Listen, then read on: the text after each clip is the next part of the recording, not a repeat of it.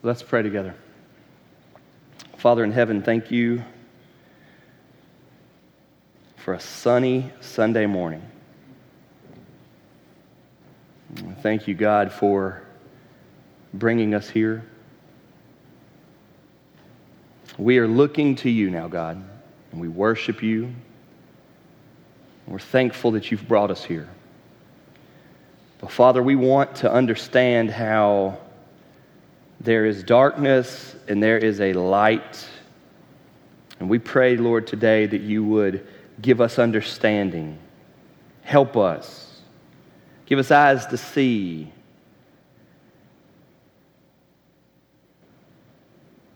God, set our hearts and our lives and our faith on Jesus. According to your word now. In his name we pray.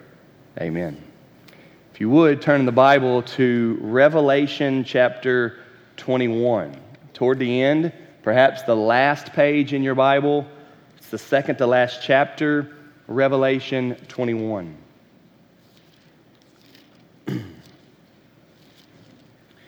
Last week we had a guest preacher here, and thankful for him and the emphasis on missions and what God is doing in their lives. And we were glad to have them here. The 2 weeks before that, though, we were doing a three-part series on light and dark, light and darkness, and the themes of that in Scripture. And the first week, which was 3 Sundays ago, we looked at John chapter 1, where it says that the light came into the world and the darkness has not overcome it. All right, that's what John chapter 1 teaches us. We talked about how this is the way the Bible talks about, one of the ways the Bible talks about the world and it being fallen into sin, and the answer to our sin problem in the world is Jesus and his love and his forgiveness and him dying on the cross to save us from our sins. And I talked that day about how God is just this master teacher. He can talk about things in so many different ways and find a way for us to get it. In that same passage, he talks about Jesus being the creator, Jesus being the word. He says that Jesus is the life, and then he shifts into this analogy that Jesus is the life, and the life is the light. And the light shines in the darkness, and the darkness has not overcome it. It left us asking, is there light in our lives? Do we have the light? The second week, which would have been 2 Sundays ago, we looked at John chapter 5 and this statement, this compliment, if you will, that Jesus gives to John the Baptist. And Jesus says that John the Baptist was a burning and shining lamp. You may remember that sermon. And I talked to you about how John the Baptist is a real example for us of what it means to be the light. Remember, the Bible says that Jesus is the light of the world. Jesus also says in the Sermon on the Mount that you are the light of the world, or rather that his people are the light of the world. And so is Jesus the light, or are we the light? Well, the answer to that is yes, and both. Because when you get God, when you get Christ, when he becomes your Savior, the Bible teaches that God comes to live inside of you. He comes to dwell inside of you through the Holy Spirit. And so if the light of the world lives inside of you, then you now are the light of the world. And so we say, okay, well, what's that look like? And we looked at John the Baptist. And I went on this kind of hard point about how being light in the world is not just good works. It is good works in the name of Jesus, good works in the conversation of Jesus. It is being about Jesus is what it means to be the light. And John the Baptist was clearly that. You might remember me saying that we don't even have any record of John the Baptist doing good works.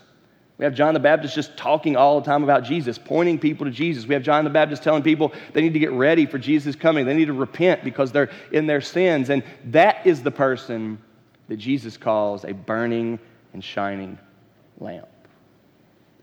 Well, today, from Revelation chapter 21, I want us to kind of wrap up this 3-part series on light and dark.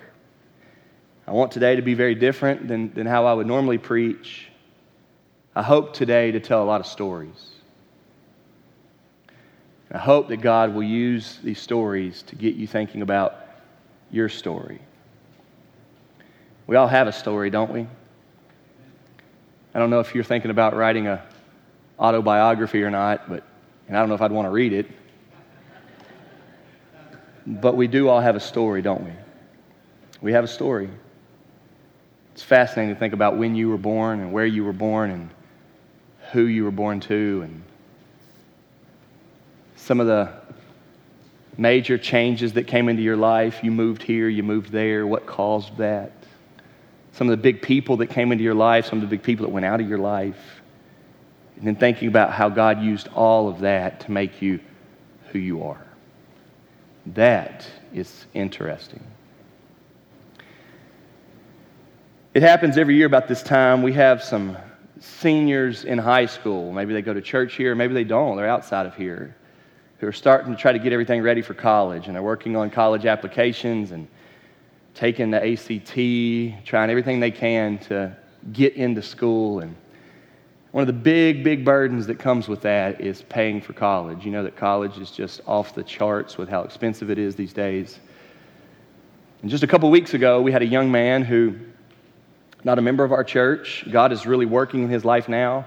This is a young man that we met through the football team when we've been feeding them. And he showed up here, and he had a couple scholarship applications in hand, and he said, "Can you help me with these scholarships?" Don't you like that? I do. I really like that a lot. I don't really know this kid. I don't have much of a relationship with him, but he came asking me to help him with the scholarship application, and I praise God for any opportunity like that. One of them was to a college here in our state that is a Christian college. You know, it's hard to really say what a Christian college is, but you know what I mean, right? A Christian college. And so on this scholarship application, they asked him to fill out all this stuff and talk about it and do you have a church and all of that. But one of the questions on the scholarship application at a Christian college, which many of you would imagine, is, tell us your testimony. Well, he had left it blank. And I thought to myself, yeah, I'll help you with this. I know why you left it blank. He doesn't know what a testimony is. In many ways, folks, he doesn't have a testimony. A testimony is when you're testifying to what God has done in your life. Your testimony is not your story. Your testimony is God's working in your story. There's a big difference there. Everybody has a story. Only those who are in Christ have a testimony. Here's what God did to me. So I said, this was a Sunday evening. I said, we don't have time right now to talk about a testimony, but you call me one day when you get out of school this week. He did on a Tuesday, and he came down here right after school, 2:40, something like that, and we took about an hour going over what a testimony is, how God is working in his life. He had one. He went on to tell me how just a few months ago, his best friend, playing football at Valley High School, had a pastor come and preach to their football team. And when that Valley High School football player heard that preacher preaching to their football team, God saved him. And that football player at Valley High School came to faith in Christ. A few weeks later, he got baptized. He's been joining the church. He calls that church, whatever church that is, he starts talking to his good friend at Fairdale High School and says, "Man, I've come to know Jesus, and you should too." That's what prompted that boy to start being at our church. That's what prompted him to say, "Can you help me with this application?" That's what laid the groundwork for me to explain a testimony. When I started saying to him, it's not just your story, it's what God has done in your life to make your story have meaning, it clicked with him because he's been hearing other people talk about what God is doing in their lives. Everybody has a story, but do you have a testimony? Now, I really today want to hit hard that God is working here, that God is working in your lives. But I want to ask you, do you see it? Are you in tune with it? Do you believe it? My question in the bulletin today is God really that source? Are you skeptical? Do you think you're a Christian, but you don't believe? There are a lot of people that way. They say they're Christian based off of their kind of moral convictions or kind of their moral practices, if you will, or even just some of the people they rub shoulders with moral beliefs, but they don't really believe in God and God's truth and God's ways, and they don't really follow the beliefs of God. There's a real disconnect between what they say they are and what they are living by believing that they are. And I want to ask here today, is God really the source? Is He really, like we just sang, is He really this marvelous light that we are running into because God called us out of darkness? You know, that's not just a cool song that Joe is leading us to sing. That is scripture straight out of Peter's epistle. He says that the church are people that God called out of that darkness, whatever the darkness is in your world, in your life. And God called you out of the darkness, and He set your look toward Christ. And now by faith, you are running toward the marvelous light of God. We can connect with the darkness that's in the world. And when we come to know God, we can connect with the light that He is. Is He really that source? Is He really? The boys and I have been working on learning the 12 disciples, and that's kind of hard, isn't it? I wonder if you know the 12 disciples, if you could name them right now. A lot of us know the first 6, right? Or the first 2 or the first 4. Peter and Andrew were the first 2 disciples called. James and John were the next 2 disciples called. Philip and Nathaniel were the next 2 disciples called. Matthew and Thomas were the next 2 disciples called, and that gets us to 8. But then those last 4 are a little bit harder. A little bit harder to understand. We've been working on that. Night after night, we're looking at the Bible, and there's some discrepancy there. You look at the different lists, right? Some of the names change. And we've been talking about what the 12 disciples are. But folks, I hope you've learned from me and from our church. Just learning lists like that will really do very little for your soul. So after we start memorizing their names, we'll start talking about what a disciple is. What is a follower of Jesus? And then I always get them to this big question. How did they become one? And they know the good, solid answers like, well, they believed or they followed Him. And those are legitimate answers for what a disciple is. But how did they become that disciple? I wonder if you know. They were minding their own business. They were fishing, if you will. Matthew was collecting taxes like he does. They had their own lives. And the Lord Jesus sought them out, called them out of that darkness, and called them to the marvelous light. And they came running. God did it. The disciples' testimony of why they are followers of Christ is because God had called them out of that and they followed Him. Perhaps you are most familiar with the Apostle Paul's testimony. Saul, on the road to Damascus, a Pharisee of Pharisees, zealous to persecute the church, the followers of Jesus, vehemently opposed to those who think Christ is God and King and Lord and Savior. With his passion for living for God, his God, according to the Old Testament law, without the grace of salvation, Paul hated those who followed Christ as Lord. And on the road to Damascus to continue to seek out Christians in a miracle experience, God speaks to him out of the sky, drops him to the ground, makes him blind, and says, Paul or Saul, why are you persecuting me? Make a long story short, God, in a miracle Damascus Road experience, God completely changed Saul's heart and therefore his life, changed his name to Paul, and now he is the leader in our New Testament of what it means to be a follower of Jesus. What a story. But my point in all of this is that God did it. And I want to challenge you here today. I really do want to challenge you. Did God do it in your life? And I want you here today to be bothered, unsettled, uneasy. If your Christianity, your church life, your being here today is something that you have done and you cannot find the testimony in your story, because that is not the way it works. That does not bring glory to God.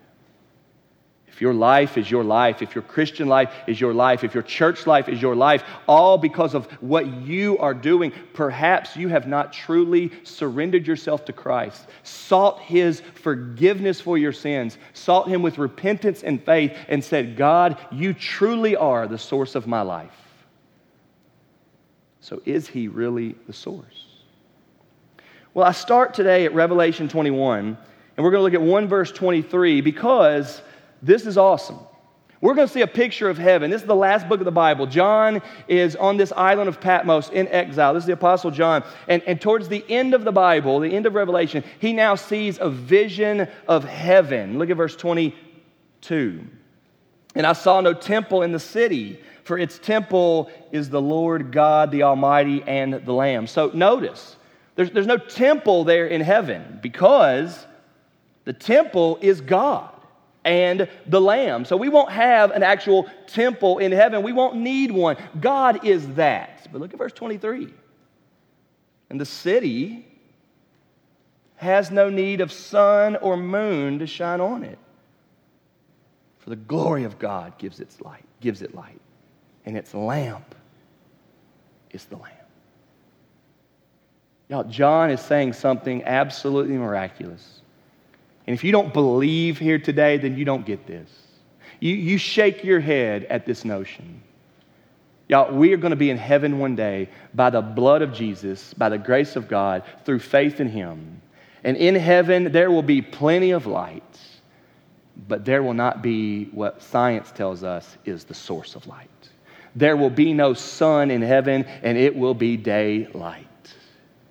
How can that be? Why is that? How is that possible? Well, verse 23 tells us we won't need the sun or moon there to shine, for the glory of God gives it light. The lamp in heaven is the Lamb that was slain, the risen, victorious Jesus Christ. He is the source. Now, you may have all the doubts in the world. You may not believe that. You may have questions. But let me tell you this. None of us have been to heaven, so we don't actually know that it's not.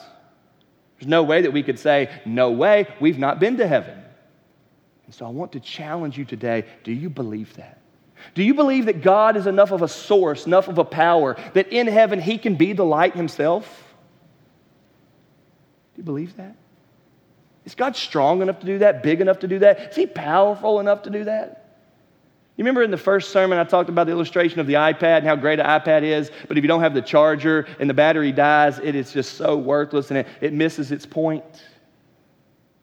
Do you believe that God is ultimately that source? Is your heart beating today because of God? Were you able to walk up the stairs to get to our sanctuary because of God's grace in your life? Do you understand that God is that much of a source? And then do you believe that in heaven He is that source as well? That's a question you have to ask, and a question you have to answer. But I want to ask you now if you would turn all the way to the first page of your Bible. So I don't know if this is the last page of your Bible, possibly. It's the second to last chapter. But now I want you to turn all the way to the first page of your Bible.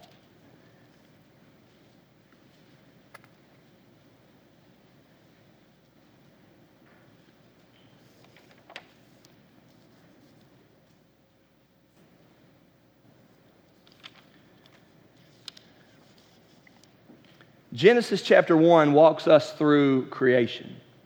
Tells us what God did on the first day, the second day, and all of that. And it's fascinating. Look at verse 3. And God said, let there be light. You know, this is our theme, light and darkness. And God said right there at the beginning, the third verse in the Bible, let there be light. And when He said it, there was light. Verse 4, and God saw that the light was good, and God separated the light from the darkness. God called the light day, and the darkness He called night. And there was evening, there was morning, the first day. So day one, God has created light. He separated night from day, light from darkness. This is awesome. There's light there. Creation is now rolling, if you will. There is something in place.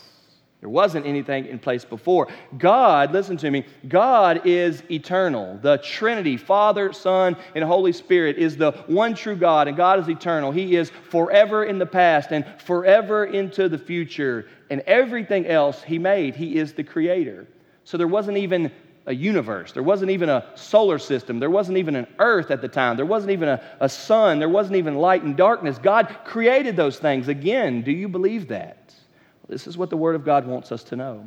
That was the first day. You get down to verse 8 and it says, and God called the expanse heaven, and there was evening, there was morning, the second day. You get down to verse 13 and it says, and there was evening and there was morning, the third day. So now we are 3 days in, some 72 hours into creation, and we have some things and we do not have some things yet. It's an awesome read. Verse 14. And God said, let there be lights in the expanse of the heavens to separate the day from the night.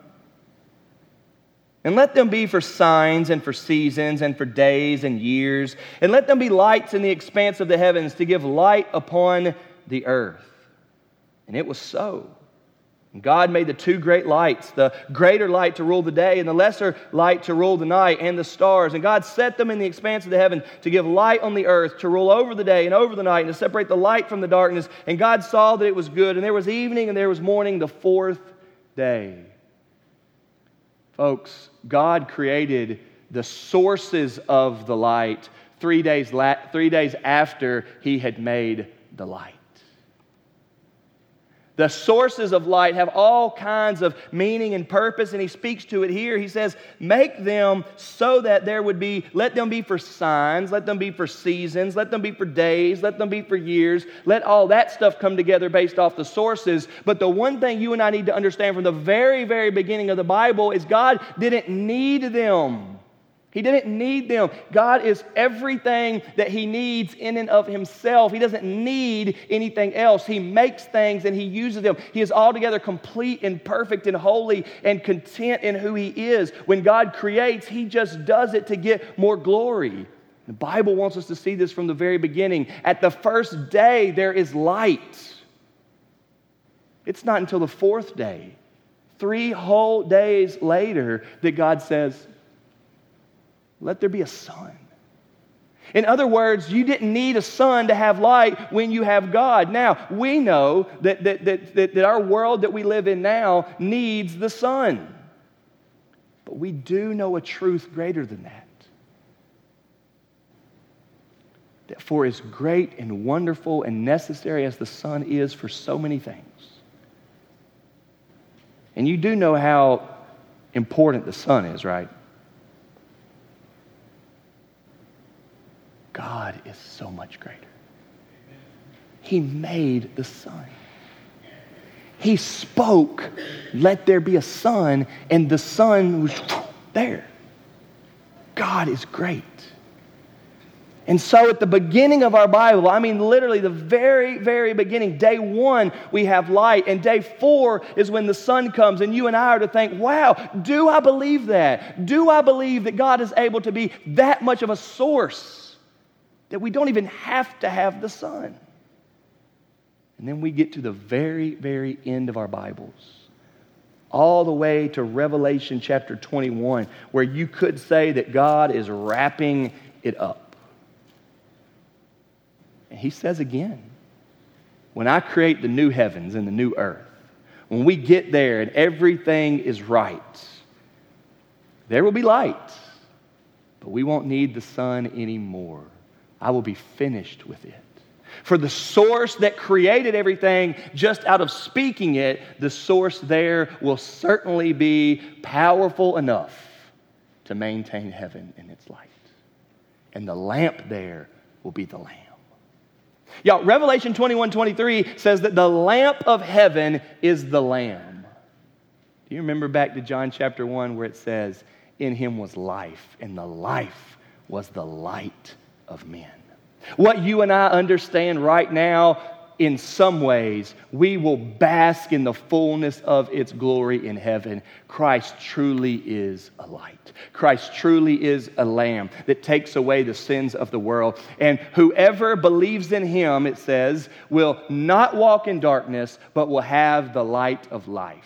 And this metaphor and this analogy and this comparing the sinful world and the sinful struggles that we have will come together so beautifully in heaven, because our experience of turning from our sins and saying, oh God, I hate those sins. Forgive me of those sins. I want to live for you. I want to love you most. I don't want to love me most. I want to love you most, and I want to be satisfied in you, will make even more sense when we see that he is that source. He is the one that did that miraculous, gracious work in our lives to cause us to see him and love him. He was the one, if you will, that turned the light bulb on in our dark lives. He is the one, if you will, that called us out of darkness and led us into the light.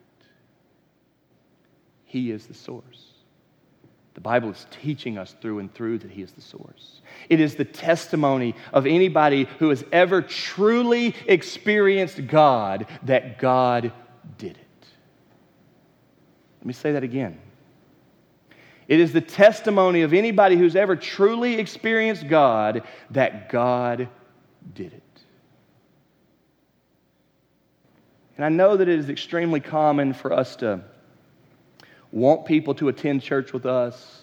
We are constantly asking people to come to church. We want people to know the Lord Jesus.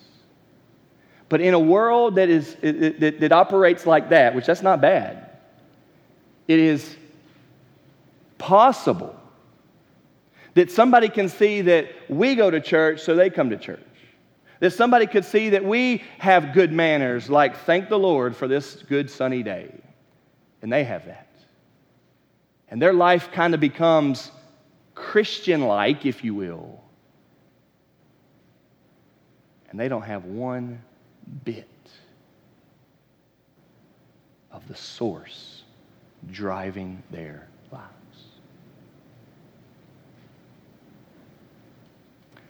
And I want to ask you here today, is God really the source? Last night when I was putting the girls, well, I wasn't putting them to bed. Val was going to, but I wanted to read the Bible with them, and so we were reading the Bible a little bit. We finished up in their little kid's Bible the story of Noah, and we turned the page, and there's a new character, and I said, uh-oh, we got a new guy in here, and Carolina said, yeah, that's Moses. It wasn't Moses. I said, no, it's not. And she said, okay, it's Abraham then. I said, yeah, it is. It's Abraham. And God made him some promises. He wasn't sure if he was going to believe them. They seemed too big and so crazy. God's going to give his old body and his wife's old body, God's going to give them a baby, and they'd never had a baby before. All of that was going to happen. And you know what the Bible says? The Bible says that God called him outside and showed him all the stars. And you know what? And I thought I was about to hit the home run, and Carolina goes, yeah, he believed him. Yeah, that's right. He believed him. We kept going, though, and Carolina's spitting out all these answers to me, and I started thinking, how do you know all these? She said, Mommy's been teaching them to me. I know these answers because Mama's been teaching them to me.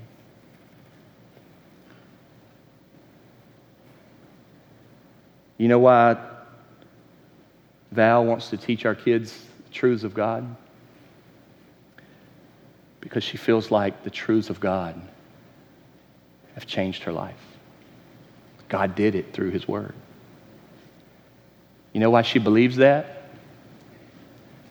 Because 30-some years ago, actually 33 or 32 to be exact, her mother Teresa, when Val was in elementary age, was teaching her the truths at home. And God saved Valeria. And Val became a Christian as a kid, as her mom was teaching her the Bible. Val's mom and dad raised her to believe the promises of God. They taught her that. And it's in her testimony where she says, it is the truths of God that God has used to show me the truth and to lead me away from my sins, convict me of my sins, that I would trust in Christ. It was in the 1950s. Some of y'all remember those. In Ecuador, where it's like 98 or 99% nominal Catholic. A man named Lucio Valenzuela was a nominal Catholic just like everybody else in Ecuador. He started being bugged by a missionary in Ecuador to come attend church one time, 1950s. He said, "Nah, I don't want to do that, I don't want to do that, I don't want to do that," and rejected for so long. Said no and said no and said no. And finally, one Sunday, he said, "All right, I'll come." Lucio Valenzuela, in the 1950s, father of 9 kids. He took a plunge, took a dare, took up an offer, took up an invite, and attended a Bible-preaching, Jesus crucified preaching church just because he had been invited. And God saved his soul. Lucio Valenzuela went home and told his wife she came to know the Lord. And they began to raise their children. Their oldest child is Edgar Valenzuela, Val's dad. Missionaries in Ecuador preaching the gospel. He believed. If you were to talk to Val or her dad or her grandfather, Lucio, that has passed away, their testimony is crystal clear. When we didn't see it coming, God saved us.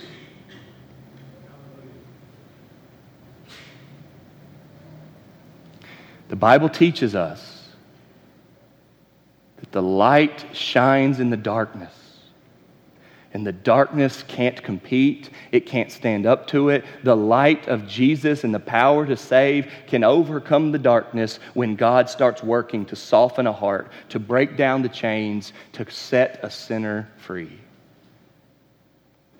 Is God really the source? We have a young lady in our church. I'm just going to keep telling stories. We have a young lady in our church who, this past Christmas, was sitting at home with some friends and watching a movie. And the Southeast Christian Church commercial came on that said, "Christmas at Southeast this year is going to be awesome. Would you consider coming?" She'd not been to church, not been involved in church, not had much experience with church. And she leaned over to some of the people and she said, "You know what, that may be nice to go to a Christmas service at a church. We've never done that before. You want to do it?" And they said, "Sure." That night she began to have horrifying nightmares. I'm not talking about a teenager. I'm talking about somebody that's college age. She began to have horrifying nightmares. They were messing her up. She was scared. She couldn't sleep. She began to tell her parents, I'm scared to death. I'm having these nightmares." And they're like, "What's going on? Have you gotten involved with some bad things? You've been watching movies?" "No." This went on for 3 or 4 nights in a row, horrifying nightmares. Nothing to prompt it. She said, "I didn't normally pray, but I decided enough's enough. I don't know what else to do." She said, "I got down beside my bed, and I kneeled down beside my bed, and I said, God, I don't normally pray to you. These nightmares are scaring me. God, if you'll remove these nightmares from me and make them stop, I'll find a way to find you." That's what she said. "I will find a way to find you." To this day, she's never had a nightmare again. Since the nightmare stopped, she went to some people that she knew. Actually, some of her brother's friends that attend this church. Said, "Can I go to church with you?" She showed up at this church completely cold one day, didn't know anybody except for those people. Right around Christmas time, hearing me preach through the Gospel of Mark, and Jesus saved her soul. She heard the gospel. She heard about Jesus. She heard about how life's about God, and God gripped her, convicted her of her sins, and she came down this aisle, and her answer was, "I need Jesus in my life." She became a believer. It's only been a few months, actually 3 or 4 months now, and she is growing in her faith. God did it. A few years ago, actually several years ago, 2 twin brothers up at Fairdale High School, never really been to church. Played basketball a little bit, didn't get much playing time, just to be honest.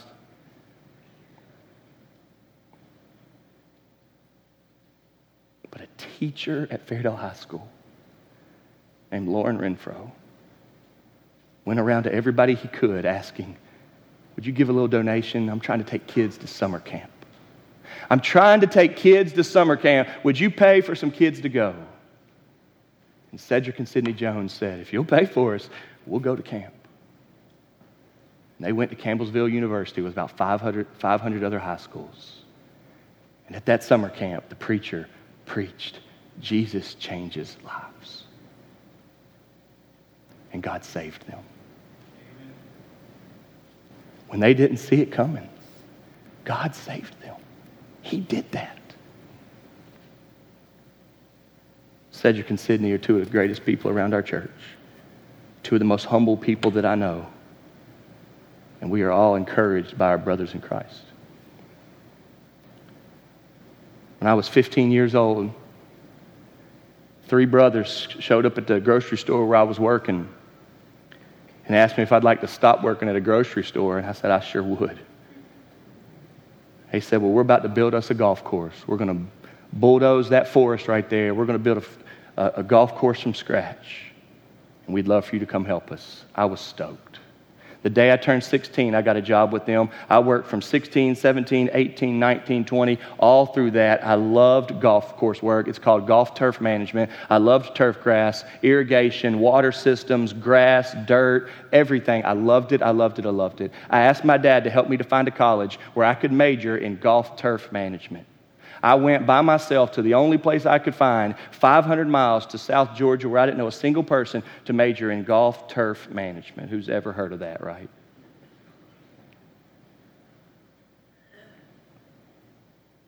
My dad loves that sort of stuff, and he was so happy that I was into it. My mom or my dad never had the first inkling of ministry. Nobody in my family's ever been involved in ministry. I never heard of an aunt or an uncle or a grandpa or a grandma that had anything to do with ministry. I never had anybody close to me do anything with ministry. I never had a friend whose dad was in the ministry. I didn't know anything about ministry. And to be completely honest, I didn't even know what a seminary was. I had never even heard the word. I did the casual, occasional slip up where I called a seminary a cemetery, like many of y'all do. But while I was grinding it out in golf turf management, out of nowhere, God convicted me and led me to go into the ministry. And I honestly have no other explanation except for that's what God did in my life. We've got stories after stories after stories. I love to tell y'all stories. I tell y'all stories all the time. When I get to speak at all these different schools and camps and stuff, I'm constantly telling y'all stories. Is God the one doing that? Or are we crazy? Is God the one doing it in your life? I want to ask you here today, have you ever thought about it that deeply? Could you keep going in this direction if God's not true? Could you keep going in the direction that you're going if God's not true? If you could, He's not the source. If you could, He's not the source of your life. Is your life the life of Him in you? Is your light the light of Him in you? Is your darkness something that's been exposed by the light, and so you are willing to admit it, confess it, and turn from it? God sent the light into the world to become our sin. And when Jesus took our sins on Himself on the cross, God killed him. He died. 3 days later, he was back alive. What a picture of that Friday night, that Saturday, that early Sunday morning was so dark. People were confused and worried. The disciples were hiding. Everything looked dark. But once they saw that he was alive, the light was shining. And that is the testimony of every child of God. I once was lost in darkness, but now I'm found. I have seen the light, that life's about God. And I got this way because Jesus did it in me. Is that you?